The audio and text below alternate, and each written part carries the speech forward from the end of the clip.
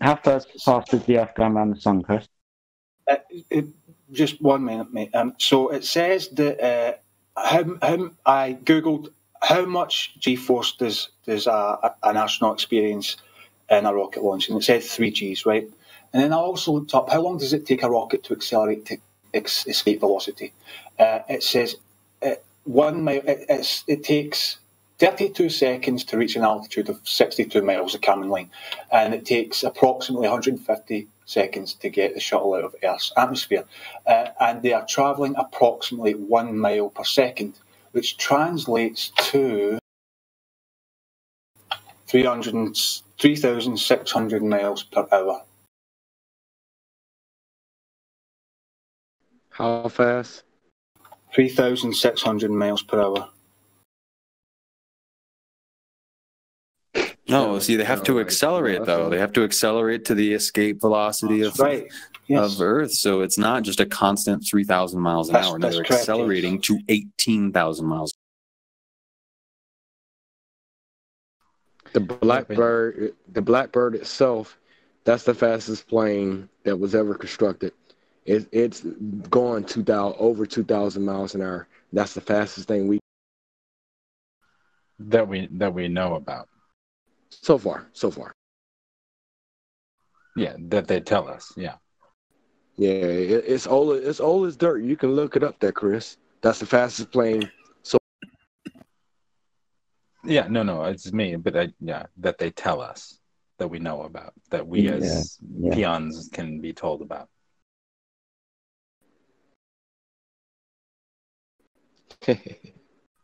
But wait, you guys, wait a sec. I just realized you guys don't even understand. You're not taking into consideration the spin of the Earth that's throwing the rocket outwards. There's that calculation that's got to go into consideration, right? Not taking into account the orbital motion of the Earth around the Sun, which is at Mach 82. So, what G-forces would you expect from that? If that's none. The rocket out. None. Are you mad? I can tell you why. Chris, answer this question. Are you mad? I can tell Mach you why. Mach 82, mate. Yes. It's Mach 82. But it's not accelerating. It's going round in a circle, in an elliptical orbit, which necessitates acceleration and deacceleration. So I'll ask you again. Are you mad? I think that's the case. Well, hold on. You don't think that the Earth is going around the Sun in an elliptical path? You think it's going around in a perfect circle? You don't even know your own model. No, it's elliptical, yeah. Yeah, so that necessitates acceleration and deacceleration, unless you think you can go around on an elliptical path maintaining the same speed. But you can't. Why? Think about it. You're going around in an elliptical path. You're going to accelerate and deaccelerate because one of the corners is tighter than the other one. So I'll ask you again. Are you mad? You ever heard of a chicane?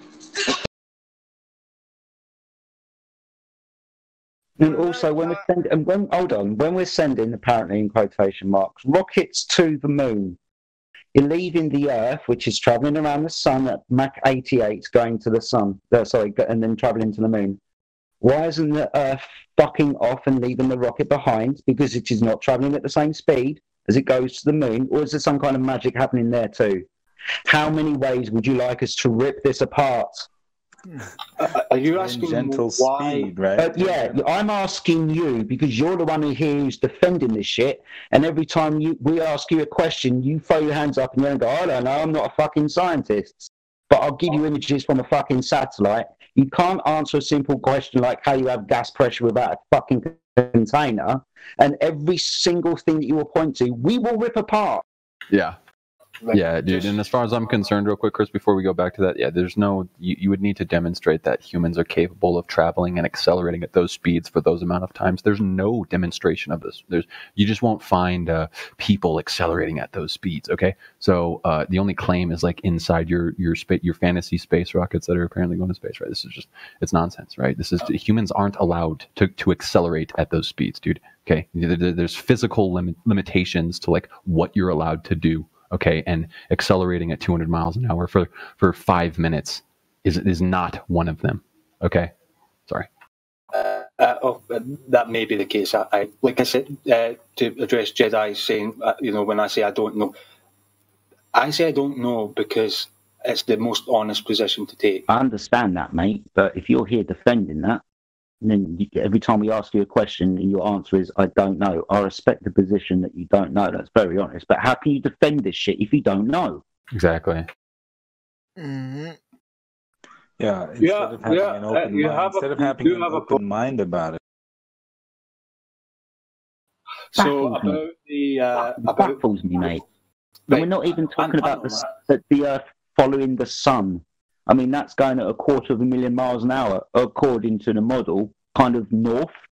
So how many motions of this Earth are we having, and how many do we actually experience? None. None whatsoever. The Earth environment does not act like it is flying. I mean, you can see this, mate. Open your goddamn fucking eyes. So about the not going to take 5 seconds for that to drill in. I'm just going to fucking talk about something else. You're still bullshit, mate. I'm sorry. I what was the question? No question. I'm just berating you because you're an idiot. Right. Now. Okay. So there's no need to talk like that, Jedi. Oh, there will be in a minute. I do understand. There will be in a minute for you. There will be in a minute. I've been talking to Chris for enough time. We have a relationship. It's fine. We're all good. But at the end of the day, mate, I'm going to berate him with this because if he's going to defend shit that he doesn't know, then why the fuck are we listening to him? Yeah, like instead of being open-minded about this, you're trying to. And I've got a lot of respect for Chris, man. All the other people who have figured this out. I do, man. It's just my basic understanding, and I can't speak to any more than what I don't know. Which we understand. So far, you have to critically think these things. One at a time. Sorry, Al.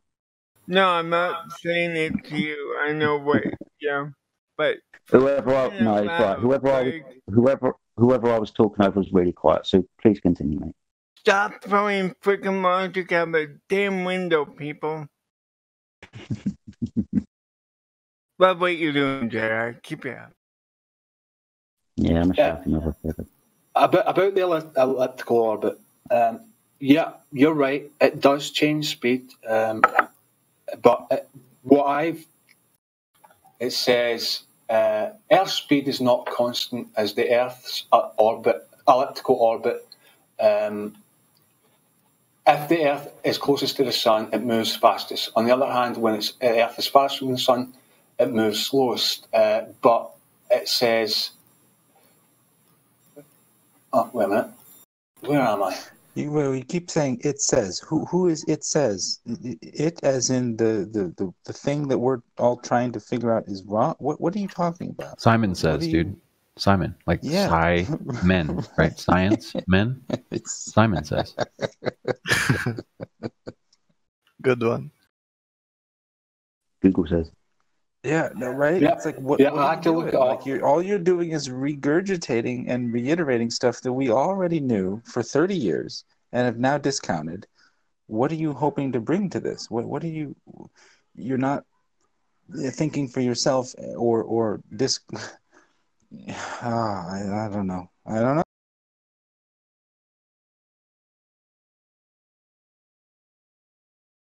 The thing is, I don't feel acceleration or deceleration whenever the Earth speeds up or slows down.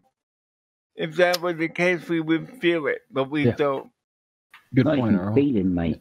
It's the Earth not acting like it is moving. We've got tidal waters attached to the outside of a ball that is fucking in motion. Where in nature do we observe the surface of a ball adhering tidal waters whilst it's spinning and moving? We don't. We don't notice any movement of the Earth. None. It would act so much differently if we're on a ball that was travelling at God knows what fucking speeds. We observe this in everyday reality. This is what happens. But no, all of a sudden we're on a ball, we wouldn't feel it, wouldn't notice it, right? Because what? Reasons? Right, I'll tell you why I think, and this is just my own opinion, why we wouldn't have a sense that detects us, the Earth rotating. If we could detect the Earth's rotation, then if we had a sense that could detect that, then we would constantly feel it all the time, and that would overwhelm our other senses. So I don't think it makes sense to have a sense that would detect the rotation of the Earth. All right, Chris. In two different examples, you are doing two completely different things. If you are on the equator, on the terminator line at 6 o'clock in the morning and 6 o'clock in the evening, at 6 o'clock in the morning, the Earth is pushing up underneath your feet at Mark 88. At 6 o'clock in the evening, the Earth is leaving your feet at Mark 88. Two completely different things, because on one side of the Earth, you're going with the motion, and the other side of the Earth is leaving you. So if you were to throw a ball up and it was to come down, measure difference in this. We don't measure nothing like that. The outside of the ball following it or being pushed. So you think that if we're on the equator and the Earth is moving at Mach 88, if you threw a ball up, it would land somewhere else? No, I'm saying at 6 o'clock in the morning, if you threw the ball up, it would come down to you faster because the Earth is pushing up under you at Mark 88. 6 o'clock in the evening, throw a ball up. The ball should never return because the Earth is leaving you at Mark 88. You know this. It's fucking physically demonstrated, mate, in everyday reality. If you are on the front of something and it's pushing you, or you're on the back of something that has to pull you. But this isn't observed. It's obvious. The location on this ball, you would experience many different things. In actual fact, gravity has to work very differently on every single different location on the Earth to make it act as if it is not moving and nothing is actually happening. Gravity is fucking magical. It gets to choose what it does, apparently. Bollocks. Please open your eyes, Chris. Dude, you're on a ball. I'm struggling to understand what you mean. You throw a ball 6 o'clock in the morning on the terminator line on the equator. The Earth is going from right to left.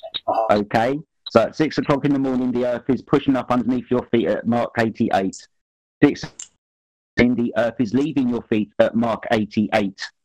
Push, pull. Right? Leaving your feet? Yes, because it's going in the opposite direction. The Earth's going in the opposite direction. If you've got a car and you're on the front of it, the car's pushing you, right? You're on the back of the car, it's got to pull you. You know what a trailer is, right? Right. Yeah, exactly. So you're unattached to the Earth, you're just standing on it. And if you're unattached, that car is leaving you. So the Earth is going away from your position at 6 o'clock in the evening, from underneath your feet if you stood on the equator. Mark 88. Earth is fucking off. I honestly, I'm struggling to understand what you mean. Hey, I got a video. I got a video for you, Chris, of this guy doing a G-force. G-force at 9. Watch that video. Won't take you long. I'm going to state the example again. Chris, your head's the sun. You're looking at the Earth. You hold the ball out in front of you, right? So that's the Earth. It is travelling from the right to the left. On the equator at 6 o'clock in the morning on the terminator line, which would be on the left-hand side of the ball, if you're looking at a clock, that's a 9 o'clock position. The Earth is pushing at 6 o'clock in the evening, 3 o'clock on the clock, the Earth is leaving you. One side it's pushing you, one side it's having to pull you.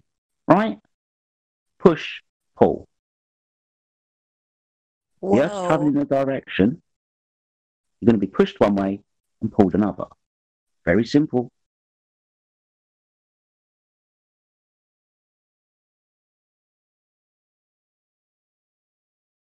Like I said, how many ways would you like us to rip this story apart, mate? All it takes is him to listen to one. He's not listening. He's still I'm trying to understand. His way is right. I'm standing on the equator. At 6 o'clock in the morning. At 6 o'clock in the morning. Okay, so if the Earth is travelling, at that instance, the Earth is pushing up underneath your feet at Mark 88, because that's the direction the Earth is going, right? 6 o'clock in the... No? But why is the Earth pushing up? Because that's the path the Earth is taking. Relative to your position, remember when you're on the outside of a ball, it is underneath your feet pushing in that direction or going in that direction.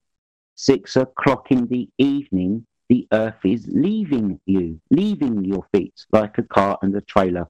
On the front of the car, you're being pushed. On the back of the car, you're being pulled. Right? I'm really sorry, man. I can't follow this. I'm not surprised. So you don't even know either model then? What do you mean? You don't know? He hasn't thought about it. I'm trying. Right. God, I don't know how to explain this any simpler, man. I really don't. What? Why? You know what push is? You put your hand out in front of you, right? Right. Move it. Right? You can feel the air pressure moving as you push your hand through the air. That's the way your hand is going. Put something on the front of your hand, right, in the palm of your hand, you're pushing it. Put something on the back of your hand, you're going to leave it behind, right? Right. Yeah. So 6 o'clock in the morning, 6 o'clock in the evening. One, the Earth is pushing up underneath your feet if you're on the equator at Mark 88. The other instance, 6 o'clock in the evening, the Earth is leaving your feet at Mark 88. And you're spinning around in one direction. Why is there a difference between 6 a.m. and 6 p.m. if I'm standing on the equator? Because it's where your position is. It's the relative motion of the Earth. In one instant, you're being pushed up underneath. At 6 o'clock in the evening, the sun is leaving you. I'm just using a very simple terminator line experiment, or kind of diagram in your head, mate. One instance, the Earth is pushing because that's the direction the Earth is traveling. It is not traveling the other way. It is leaving your feet at 6 o'clock in the evening. Are you talking about the Earth orbiting around the sun? Yeah. Yeah. Oh, right. Fuck, I thought you were talking about rotation of the Earth. Right, okay. We're not rotating at Mark 88. I mentioned this to you earlier. I mean, stop. I thought you said Mach 0.88, which, is roughly like 1,000 miles per hour. No, I'm not talking about spin, mate. I'm talking about the motion of the Earth. Yeah, so you understand now, right? I'm starting to, yes. Yeah, so one instance you're at the front of the Earth as it's going in that direction. The other instance you're behind the Earth as it's going away from you. Right. Throw a ball up in the air at both of these locations at 6 o'clock in the morning, 6 o'clock in the evening. The ball's going to come back down to you exactly the same way, right? Right. Nothing changes depending on where you are in this ball. Throw the ball up, it comes back down. However, if you're on a ball that's travelling at Mark 88, then when you throw a ball up at 6 o'clock in the morning, it's going to come down a hell of a lot faster than the one at 6 o'clock in the evening because the Earth's fucking off. I mean, do you understand how little the Earth orbits around the Sun in 12 hours? In 12 hours, it's going really fast. I don't care, mate. It's going really fast. It's traversing a very large distance. Yeah, it doesn't matter. It's just, the only thing that matters is that it's moving really fast. Yeah. And so is everything else on the Earth, including 1.9 million miles an hour in several different directions, by the way, if you tally them all up. Yeah, I know, I've heard that, QE. but we don't notice any motion of the Earth's environment whatsoever. Tidal water. But because if we had the senses to detect that, it would overwhelm. What, looking at the environment? I don't care about feeling it. I'm looking at the Earth's environment. The tidal water's attached to the outside of a ball that's spinning around and fucking moving. Don't care about, feeling it. I want to notice it in the environment. Something no one ever has done. You didn't know about it. You have the anatomy to know about it. The vestibular apparatus in your ear, you'd know about it. The oceans wouldn't be able to contain the water because it would be spinning so fast that it would just be spread out across the landmass or be stuck into one spot. It's been a while since I looked that stuff up. A&P was a long time ago. So, do you know anything about the vestibular apparatus in your ear? Chris? What, the three little bones, the stapes, the inkeys, and I can't remember the name of the other one. Yeah, the inner ear, the vestibule, the semicircular canals. Yeah. I know their functions. A little bit. And their functions involve balance? Balance.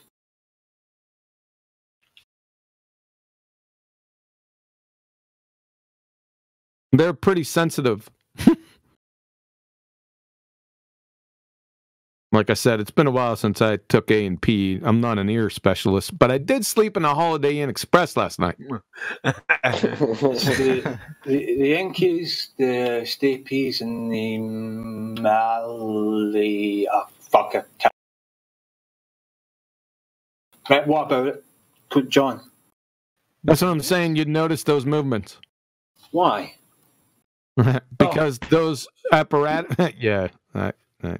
I mean, you should be able to, but on the other hand, you could get so used to it that you don't actually... Get used to acceleration and de-acceleration. Is that what we're getting used to now? Something that's constantly changing? Yeah, all right. Sure thing. But when you're in a train, for example, and you're going 60 miles per hour... Am I going around in a circle? Let's make it analogous. Right, but then it would have to be a very large circle. Yeah, it's still going around in a circle, mate. Yeah, I'm going at 1,000 miles an hour. Yeah, 1,000 miles an hour, right? Don't confuse angular velocity and tangential speed. I fully agree. Because RPMs have nothing to do with miles per hour. That's right. And that's why I think saying the Earth spins at 1,000 miles per hour is not a fair way to measure the rotation. Yeah, that's why it is. Hold on. Sorry, Kiri. What's the circumference of the Earth, Chris? Is it 24,901 miles? Is 24,901 miles a long fucking distance? Yeah, it takes the Earth one fucking day to traverse this distance, but it needs to go 1,000 miles an hour to do so. At the equator, yes. Yes. So, long distance has to go fucking fast. Right, but that's... Yeah. But then when you get closer to the poles, that speed changes, and that's why I don't think it's a fair way to measure the rotation of the Earth. But we're talking about around the equator that's going over 1,000 miles an hour. Yes. I mean, if you're going to say that moving north or south away from the equator, you're reducing speed, yeah, you're damn fucking right, but you don't notice that either, do you? Right. Yeah, so, fucking hell, ball destroyed. How many times do you want me to do this? Why would you notice the difference? Because you're on a fucking ball that's spinning. Okay, have you ever been on a roundabout? Have you ever driven a car round a roundabout? Have you ever gone in a circle? Of course. I have. Oh my God. Me too. Me too. Jedi. What now?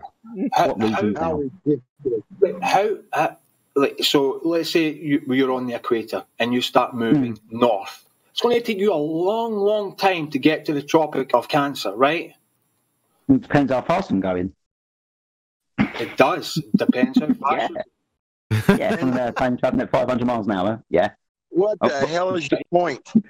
What's your point? the detecting the difference of the tangential velocity at the tropics and the equator. I just don't see why you would. There's no reason why. Because you're decelerating. No, they are still rotating at the same rate. Oh, there you go. There you go. Hold on. He's he's pulling a little fallacy. It's called false equivalence. I just told you not to mess around and get confused between angular velocity and tangential speed. RPMs are not miles per hour. Right. And nothing to do with how fast the Earth miles per hour. Nothing to do with it. RPMs are revolutions per minute. That's right. It's Errol, isn't it? Yeah, Earl. Right, and like I'm looking at my case fan right now, you know, and it's RPM of the Earth is not judged by minutes. RPM is not one revolution per minute. You're forgetting distance equals rate times time. That's how if you want to solve for speed, that's how you solve that. You don't solve that with RPMs.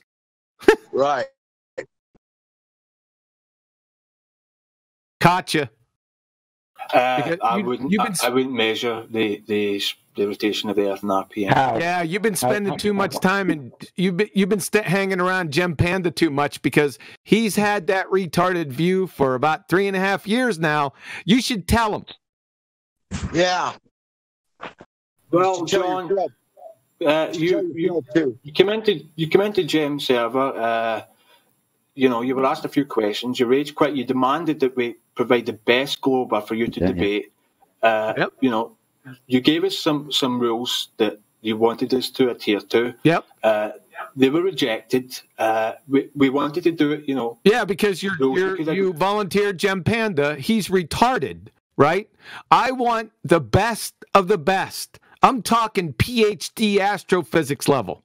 You don't got one of those? We have a PhD, yeah. Phil, yeah. I'll be back later, guys. Well, listen, I've already been on Gem Panda about 3.5 years ago. You can go back on his videos and see me in there explaining to him the Coriolis effect plus this topic, angular velocity versus tangential speed, right? Many years ago, I've done this, Chris, long before you were here.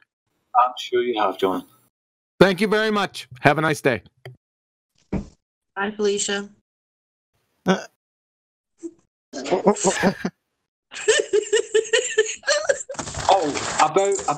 the ISS, right? So it was Bancusi.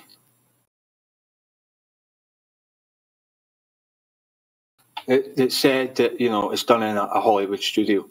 You know, that cost. Do you know how much Hollywood movies cost to make? Like, yeah, quite a bit. How much does it cost to fucking set up an international space station and fucking fly around in space? I guarantee you, making images on a movie set and putting them onto the screen with a little bit of CGI is probably most of those are wages. By the way, you know, actors get paid millions of dollars. So, shut up. Right, so do you guys think they use harnesses and wires? Well, they seem to, demonstratively so, in some video evidence. Yeah. Have you ever seen the astronauts in Skylab? And I think this was the mid-70s doing acrobatics. Where was Skylab at? It doesn't matter. Somebody's laughing. You're cracking me up, man. What elevation? What elevation was Skylab? Altitude. Yeah. I don't know off the top of my head. I have to ask a question. Is that you laughing in the background? Are you guys talking about the Terminator movie? I'm the Terminator. The J's silent. So I put a little GIF in there of astronaut doing some spins and. Well, let's look at the altitude. Come on, we can look this up, can't we? So altitude of Skylab. Altitude of Skylab. I think it was like 270 miles. 270 miles. That's in 270 miles. That is somewhere around 10 to the -7th torr. How is it? It's in Narnia. That's a second law of thermodynamics violation. Okay, John, but that wasn't. That's my point. Why are you bringing it up? It's not up there. Right. Or it's either this. Either they're lying or the second law of thermodynamics is false. Right. But John, my point is that if they are using wires and harnesses in the ISS to fake weightlessness, why didn't they do it with Skylab? Because as you can see, this astronaut flipping about. I don't really care. He's obviously not using wires and harnesses, right? I don't really care. They're not 270 miles. I don't care. I don't care what they're doing. Dude, I don't care if they're tied together by licorice. It doesn't matter. They're not 270 miles above the Earth. Right, then let's say it's on the ground. Okay, then that's another discussion. Have a nice day. Right. So if they're using harnesses and wires for the ISS to fake the ISS and weightlessness, why didn't they do it in Sky? No, maybe that's a different technology then. I don't know. Who cares? Right, okay. Jedi, exactly right. They may have well had a different technology, but that was back in the mid or late 70s. So why would they go back to wires if they had that technology in the late mid 70s? I don't know, mate. Don't fucking ask them. But the point is that the medium that all this shit is taking place can't exist. You can't have gas pressure out of a container unless you can demonstrate how. Yeah, he's skipping by going to the second level of the conversation without proving that the Earth spins and that there's a vacuum out there and all these other. You're roboting. Yeah. Oh, Jump sorry. out, come back in. Like the hokey pokey, you guys. Yeah, we don't care about what the color of the lantern is in Narnia and why they changed the color. We're stating that Narnia doesn't exist. Whoa. That's deep. That's too much.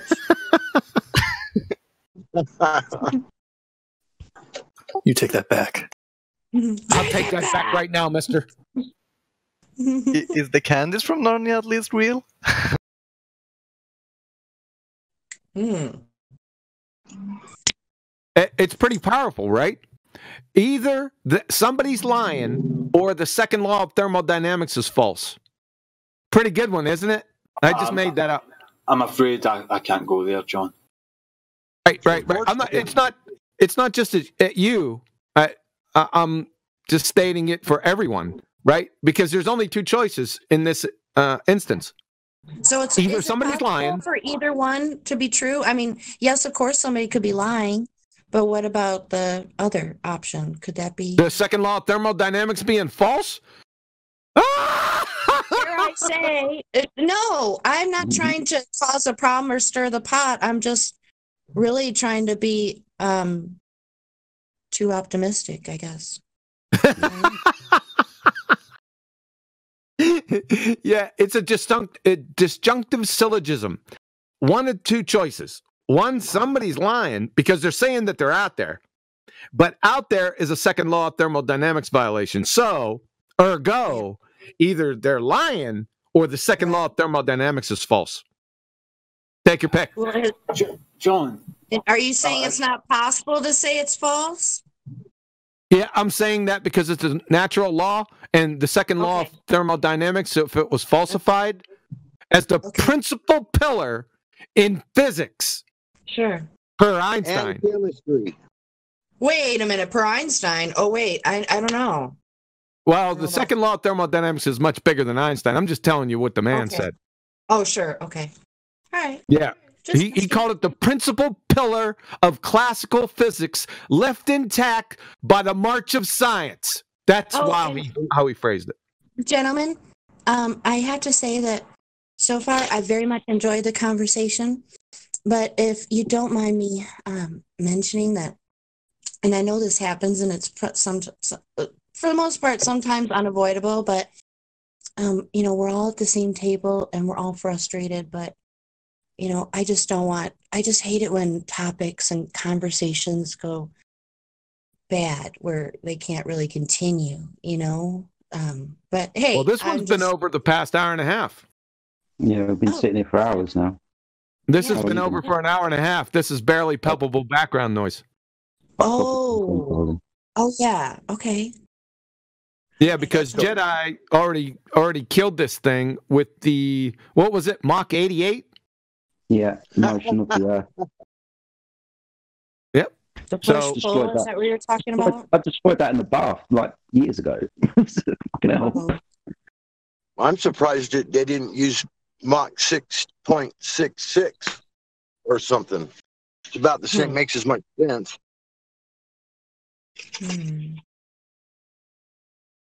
So, you guys, this is a new topic, sort of, kind of, right? Oh, no. You've been talking about? Or? No, it's been swatting flies. He just keeps throwing things out there. We slam, comes up with the same thing, keeps recycling the same stuff. You mean standard tactics? Yeah, it's like, we call it like gish galloping or whatever. Just keeps throwing stuff out there, hoping something sticks. That's not a gish gallop. It's some weird word, isn't it? And I can't remember the name of it. No, it's more like Groundhog Day. It's the same repeated arguments by the same people every fucking day. Even though we probably had these conversations about 2 weeks ago, destroyed it then 2 weeks later they come back and say the same fucking shit. Yeah, man. People can't learn. But I mean, you know, I just like to, have a friendly chat. That's all. I know. And I do have respect for you, Chris. You are one of my more favourite Globers. Jedi, got some pictures coming for you. Oh, cheers, buddy. Thank you. Yeah. What I think is really telling is like just ask them, like, Chris, if you don't care about space, why should I care? And I don't even think that stuff is real. I love space. I think it's beautiful. I think you guys are missing out on so much. I know you guys probably don't think the Hubble is real. Space is beautiful. It's amazing. Astronomical observations. Neverland's pretty cool. Mordor's quite nice. You've been there before, man. Wouldn't you want to make this happen for you? Make what happen? Fantasies are beautiful, mate. This is the sad part, dude. The space really isn't that magical, man, because you're getting the beautiful, photoshopped, pink, green, splashed explosion image. I mean, every time we see videos of these people up there, they don't see jack. It's a black void up there, man. You might run into a planet without even realizing it because you can't see the damn thing. I mean, whether or not the stars or just lights in the sky, then either way, I think it's beautiful and amazing. Yeah, the sky is fucking gorgeous, mate. I mean, those lights in the sky, constellations, moon, sun, they're fucking gorgeous, mate. See, not gonna lie. You think that Jupiter's a giant gas planet, for fuck's sake? I mean, right. But the first time I saw Saturn through my telescope, it was amazing. I loved it. I could see the rings. Me too, mate. Me too. I think I was 13 at the time when I witnessed Saturn through a telescope, and it looked like a great big thing. It looked like a two-handed teacup or something like that. It was weird. I mean, there is nothing else in the sky like it, right? Right. It was only about a year or two ago for me, and I saw Jupiter as well, and I saw the moons, the Jovian moons too, and that was something that took my breath away. And when I saw Mars as well, I mean, it was just awesome. It's amazing how you can see things millions and millions of miles away. You guys, what you guys are talking about? Don't you want to go there? Okay, I guess I won't. Oh, I didn't mean to step on you. Go ahead. Well, from time to time, every now and then, not too often, I think about, in retrospect, about things, how could all of this gotten past all of us? So, you guys talking about looking with your own eyes through a telescope and seeing quote unquote planets and how amazed you were. So my thought was, what was your line of thinking when, you would see pictures from NASA and they didn't look the same? What did you say to yourself? Oh, I just didn't have powerful enough equipment like they do. I mean, what was it? I mean, is that for me, Jen? The two that we're talking about looking through telescope, I think Jedi and Panto, maybe? No, I don't know. yeah, it's me and Chris. Oh, sorry, guys. Okay, yeah. That's right. But yeah, I'm interested in your thoughts, really, if you don't mind sharing. I mean, when I looked, I was already on the ball. Saturn was what it was. It was the distance. It was away. And yeah, brilliant. But what you saw doesn't match up with NASA photos. No, you can't. Yeah, cool. You can't. It doesn't. It can't exist. Jupiter can't exist in the way that we are told. Now, Jupiter's there. I mean, we reference this light as Jupiter, right? It does what it does. But to say that it is a giant ball of gas in a vacuum is just bollocks. So when people say that we claim that they are just lights in the sky, the lights in the sky of unknown cause, it makes it more beautiful. As far as I'm concerned, it's more magical now because we now don't know. You know what? That's actually a fair point. But here's the reason why I think that we do know what they are, and that's. I'm sure you're going to guess what I'm going to say next. Spectroscopy. Oh, please, John. Are you still here? Oh, I just got back. Oh, yes. Got him. I just sat down and heard spectroscopy. What about spectroscopy? Yeah. So the reason I think that the sun is helium and hydrogen, and why I think stars are made of mostly helium and hydrogen, is because of spectroscopy. Negative. Can't be. You're confusing terrestrial spectroscopy with celestial spectroscopy. Did you watch my presentation? No. You need to go to my videos, my science. Go to my playlist for science education. Spectroscopies there. You need to review that and then come back. You got big problems. Why? Because you don't know the difference between terrestrial and celestial spectroscopy. Explain it to me. Distance, okay?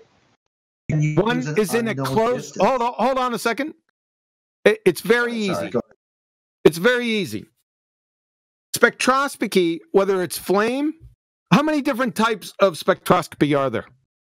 I don't know. That's what I'm talking about. What is the atomizer in spectroscopy? I don't know. That's what I'm talking about. So you're asking me to explain something? Number one, you claimed this. You don't even understand the basic fundamentals of it. Well, here's why. In high school, we had blackout curtains. I think it was chemistry, and they put in a small, bit of sunlight, and it was refracted through a prism, and we saw the spectra of the sunlight, right? And then from the absorption lines, we can compare that to elemental fingerprints, and they were consistent with hydrogen and helium. Absorption lines? Yes. Where's the absorption lines at? In the spectra of sunlight. I thought you just said that you saw a prism. That would be an emission spectra. No. The prism, when you refract the light through a prism, it creates a spectrum, right? Yeah, an emission spectrum. With emission lines and absorption lines in that spectrum. Emission lines and absorption lines, right. Okay? Okay. And you have absorption lines that are consistent with the elemental fingerprints of hydrogen and helium. That doesn't mean that's what the sun is.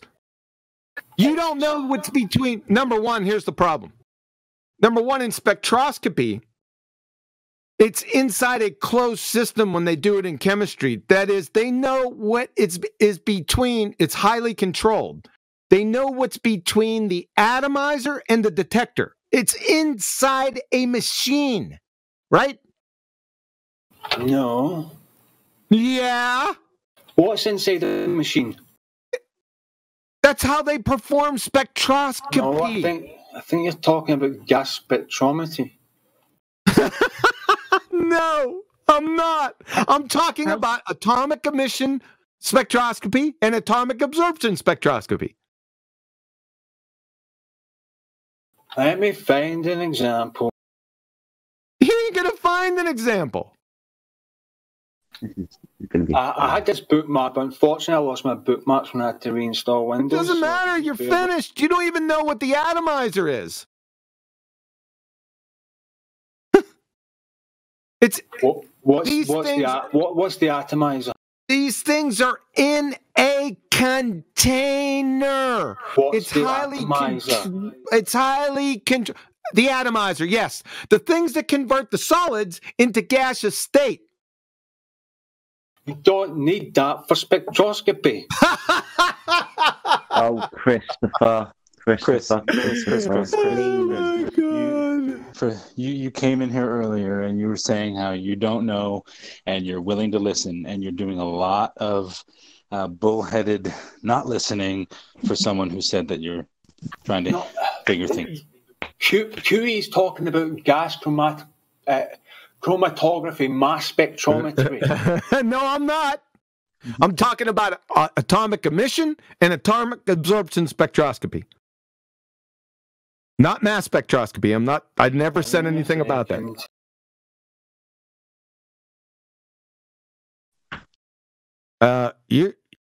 This is nonsense, man. Yeah, Chris, you've claimed many times that you don't know and you have an open mind. So someone's here telling you something and you're just saying, nah. I'm saying that you do not need an atomizer. All right, John. Okay, John. How do you atomize light? Terrestrial spectroscopy, atomic emission. It's called AES.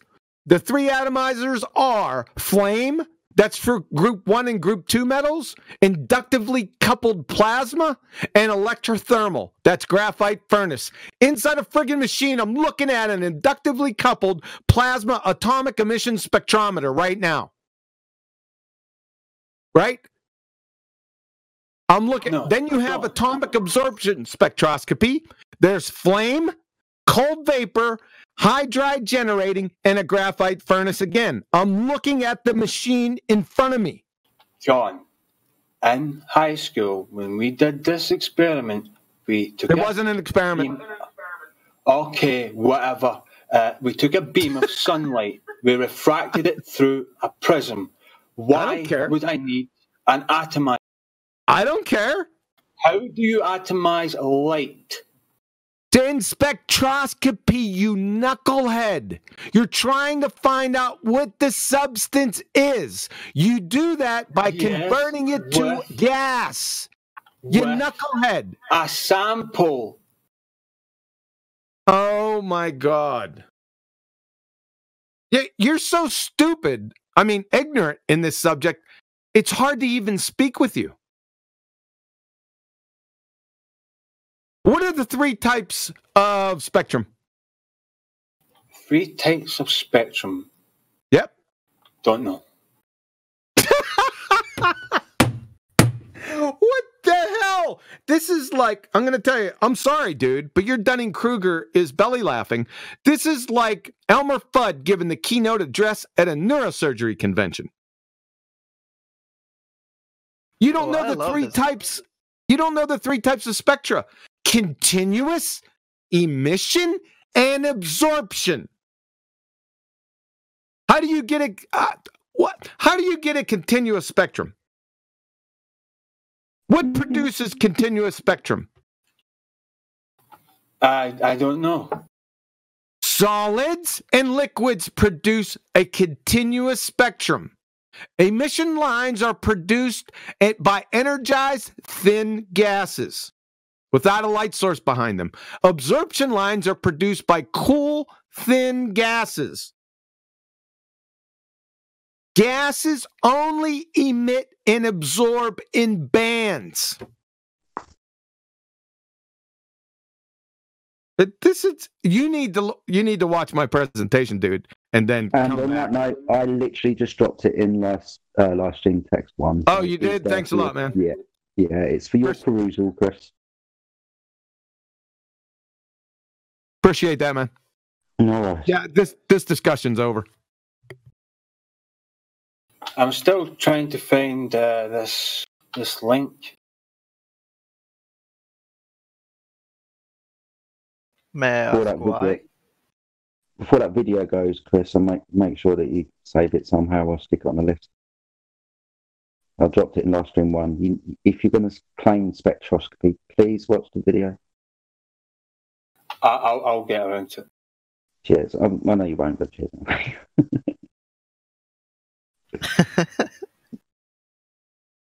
So sad.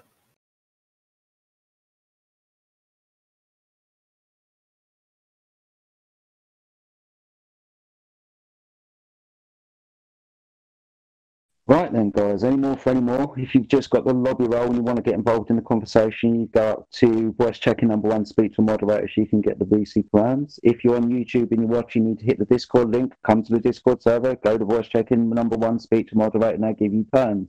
That's if you've just got the lobby role. If you do have the ability to speak and you have got control of your mic, you can now ask your questions pertaining to the Flat Earth Code Earth argument.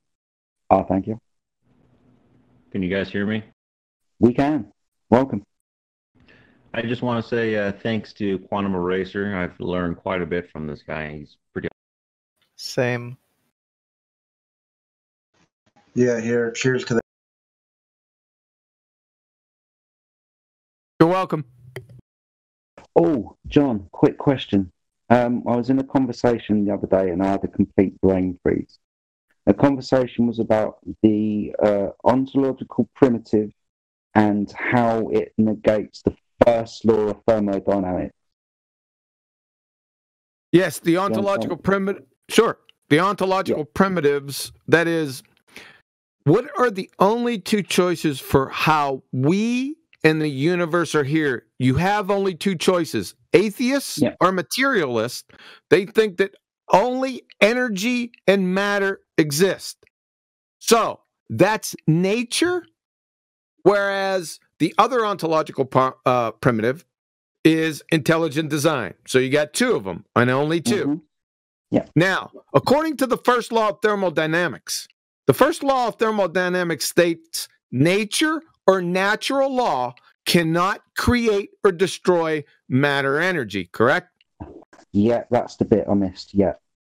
The problem is the first law and the second law, there had to be a beginning, because the first law states that nature or natural law cannot create matter or energy, like I said.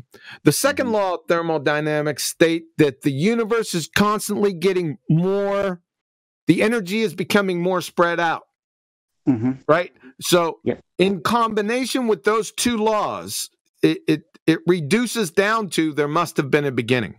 You can't get out of it. Cheers. Yeah, thank you, mate. Yeah, I knew it was in my head somewhere. Thank you. Yeah, and when people say, "Oh, well, you're a creationist," you see, you're parroting the wrong pseudoscience, because even your own pseudoscientist, that is Hawking, the late great Stephen Hawking, stated that there must have been a beginning due to what? Second law of thermodynamics. Paul Davies and Alex Vilenkin all have shown and have demonstrated they don't have to do too much, just state the first and second laws and it's over. But they have said that there must have been a beginning. So I don't know what the beginning is. Creation. I don't know where these atheists are getting this from, because even their own people, their high up level people, are telling them there was creation. Brilliant. Thanks, you mate. need the citations? I got them. I mean, if you want to DM me to them, mate, that'd be awesome. But don't worry about it too much. Yeah, give me. I can PM them to you. Cheers, buddy. Thank you.